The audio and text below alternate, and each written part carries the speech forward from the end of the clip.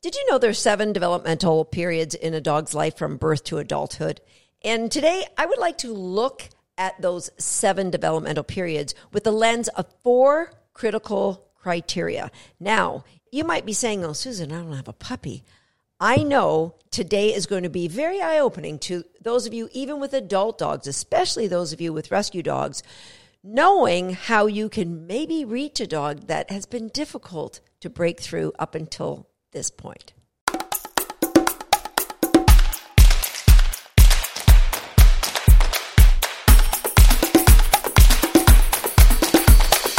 Hi, I'm Susan Garrett. Welcome to Shaped by Dog. 4 critical elements that we are going to be talking about today. And I think these are going to be critical to every dog owner. I'm going to be walking you through the stages of development of a puppy from birth to adulthood.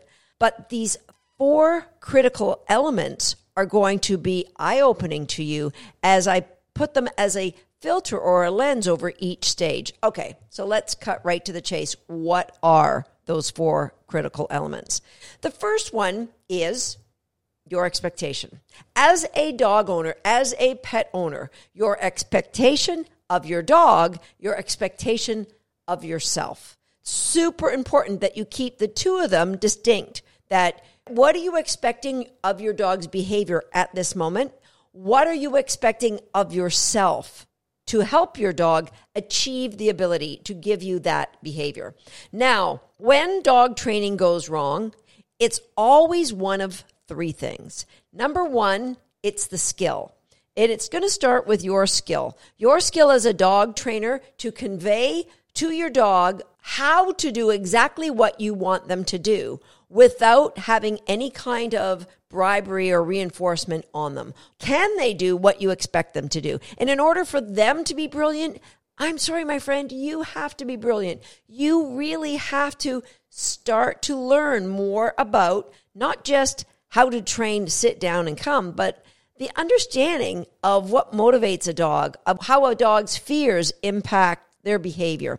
So number 1 is skill. And your expectation of your dog's skill and your expectation of yourself in learning how to convey that skill to your dog. Number 2 is environment. And that is the environment that you're asking your dog to do whatever behavior it is, an environment that you've trained in and hasn't changed for the dog. Is this a fair environment? Because keep this in mind, environment always wins. It doesn't matter who the dog is. If there's nothing to compete against the environment, aka the skill level that you've put in, environment always wins.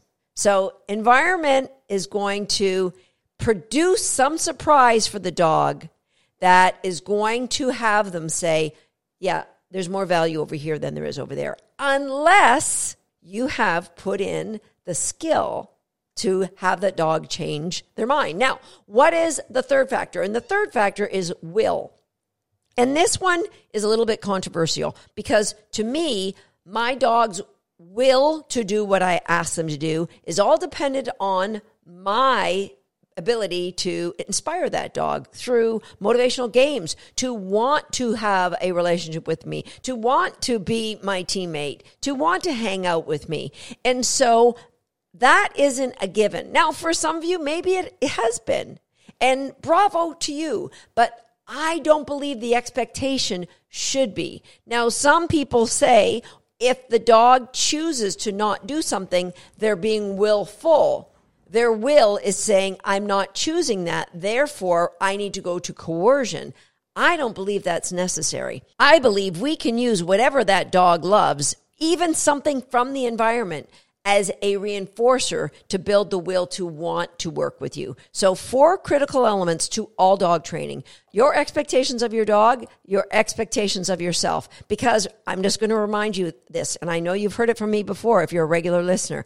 I believe our dogs will always do the best they can with the education we've given them, aka the skill, in the environment that we've put them in. They're always going to do the best. So if they run after a rabbit when you expected them to come when they were called, that is their best. It isn't them being willful or stubborn or blowing you off. It's the best they can do in the presence of a rabbit right now. All that you need to do is say, wow, my expectation might have been a little out of whack, and I need to dig deeper into this game-based training that Susan Garrett talks about. More on that later. Okay, so those are the 4 critical elements. Now let's talk about the developmental stages that I said up front. There's 7 of them. Now, the first few are really the ship sailed. Number 1 is a neonatal period, and that's from birth till 2 weeks of age. And why I'm even mentioning it, because we're not going to have any expectations of the puppy. I think it's really, really important for everybody to know. You might not know this. That's why I'm going to just squeeze it in, that puppies are born without the ability to regulate much of anything in their life. They can regulate heat and cold to a certain extent in that they can snuggle closer to mom, or they can crawl further away to get cool. And they can regulate their eating in that they have the ability to use their nose and find milk source. That's pretty much it. They're born blind, they're born deaf, and they actually can't even pee or defecate on their own. They need co-regulation from their mother in that after she feeds them, she will lick the puppy's bellies and then lick their genital areas to get them to relieve themselves. So 0 regulation on a puppy's part in the first 2 weeks of life.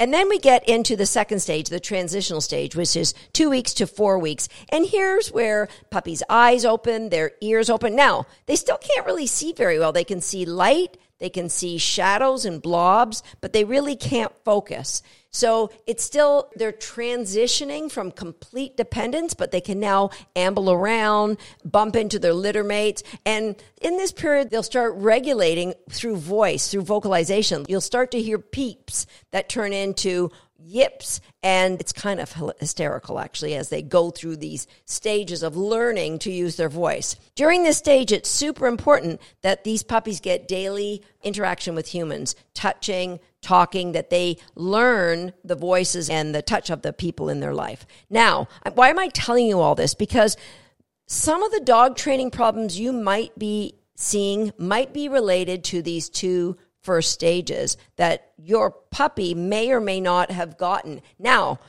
I don't want you to be concerned and go, oh my gosh, now what? I don't think my dog got that. It doesn't matter. We're starting on square 0. I'm just saying that could have influenced it. I don't want you to worry about it. I just want you to move forward from that. All right, stage number 3. This is where the fun really starts. It's socialization period number 1. Now, some people put these together. I break them up into 2. So socialization period number 1 is from 4 weeks to 7 weeks. And this is where puppies really learn from their litter mates. Actually, they learn how to regulate when one of the litter mates is being a bully.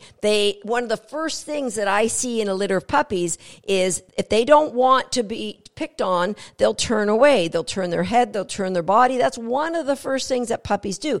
They start learning all of these little cues based on the response it gets from another puppy. Well, that worked. Now, these are innate. They just come out of the dog, but it creates a response they're looking for, and then you'll see more and more of them develop in that first socialization period. So interacting with their litter mates is super important. So those of you who have a singleton, like my guy Swagger, there may or may not have been any interaction. I actually drove Swagger twice a week to play with other puppies and another litter the same age, but a lot of singletons get nothing. So that can impact the puppy's ability to self-regulate around other puppies or dogs. So in this first socialization period is really where you see the puppies start being operant in that they learn. One of the things they learn really, really well is if you give them an area to potty, to urinate and defecate, they will seek out that area to keep the rest of their bedding area clean. So that's a really cool thing. And it starts as young as 4 to 7 weeks. It really does. My litters are pretty much potty trained by the time they leave here. So socialization period number 2 goes from 8 to 12 weeks. Now, this may be more pertinent for you because most of you won't be getting your puppies before that age, and ideally you shouldn't. Best age to get a puppy for me is between 10 and 12 weeks. Yes, I do like them to stay with the breeder longer because in socialization period number 2, they learn a lot from their dam. That's where they learn discipline. Now, all of the bitches that I've had that have had puppies, and I've had several litters of Jack Russells and Border Collies, I have never seen a bitch be mean to a puppy when they're disciplining. I would say 90% of the discipline happens through play. And the odd one that doesn't learn through play, the bitch just freezes. That's it. But it's really cool to see the responses of the puppy then lowering their body, giving a little tongue flick, telling the mom, I get the message, and moving on. So this is the second socialization period, which I think is really important. And I recognize a lot of breeders say, no, you have to pick the puppy up at 7 weeks. I like beg if you can keep puppies together until at least 9 weeks. And it depending on the puppy. So a younger puppy, and a lot of people listening to this goes, oh, no, I want to imprint with me. I want my puppy to, that's old. That's like old school. I'm sorry, guys. If you got a puppy at 12 weeks old and you can't build a relationship from that point on, you have seriously more problems than your dog staying with the litter too long. Really, let it go because it's so much healthier for the puppies.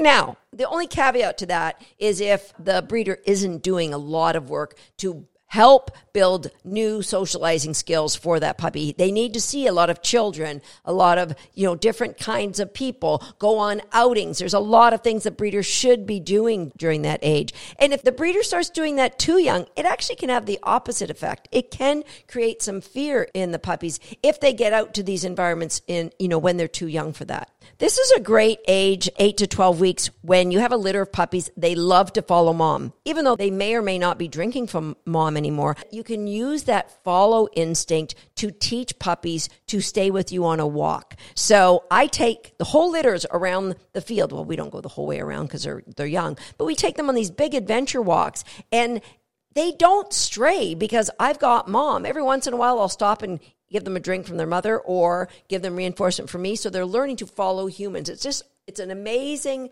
time as a breeder that you can teach new things, the adventure walk being one of them. Just know that in 8 to 12 weeks is where you could possibly see the first fear period in that dog, and the environment alone can be scary. So the environment in a litter, puppies are brave, but when they're alone, environments can be scary. So you are the big comforter. You are who the puppy turns to get their confidence from, and take advantage of that. Meaning, this is the time when you get your puppy home at 9, 10, 11, 12 weeks old, that you should start playing those bonding relationship games like our recallers or our homeschool the dog games.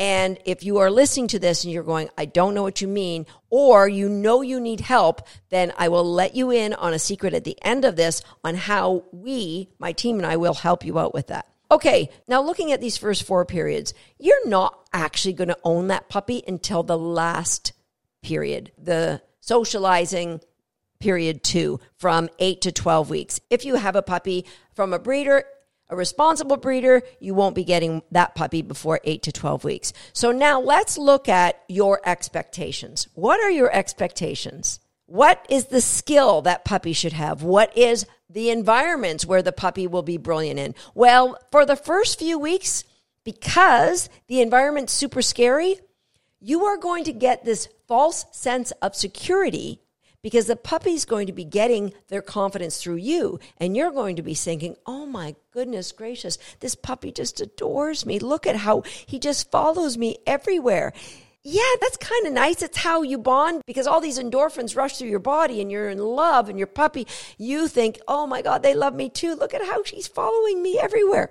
Remember, this is a period of development.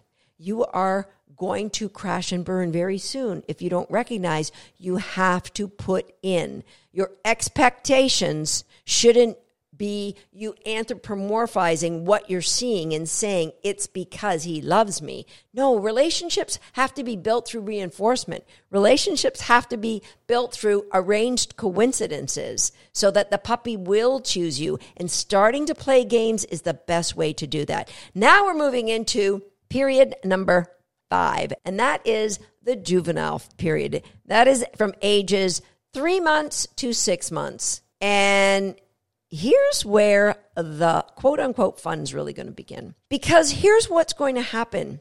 The environment's not going to be as scary because this puppy has grown confidence and they've learned nothing bad has happened in any new environment I've gone in.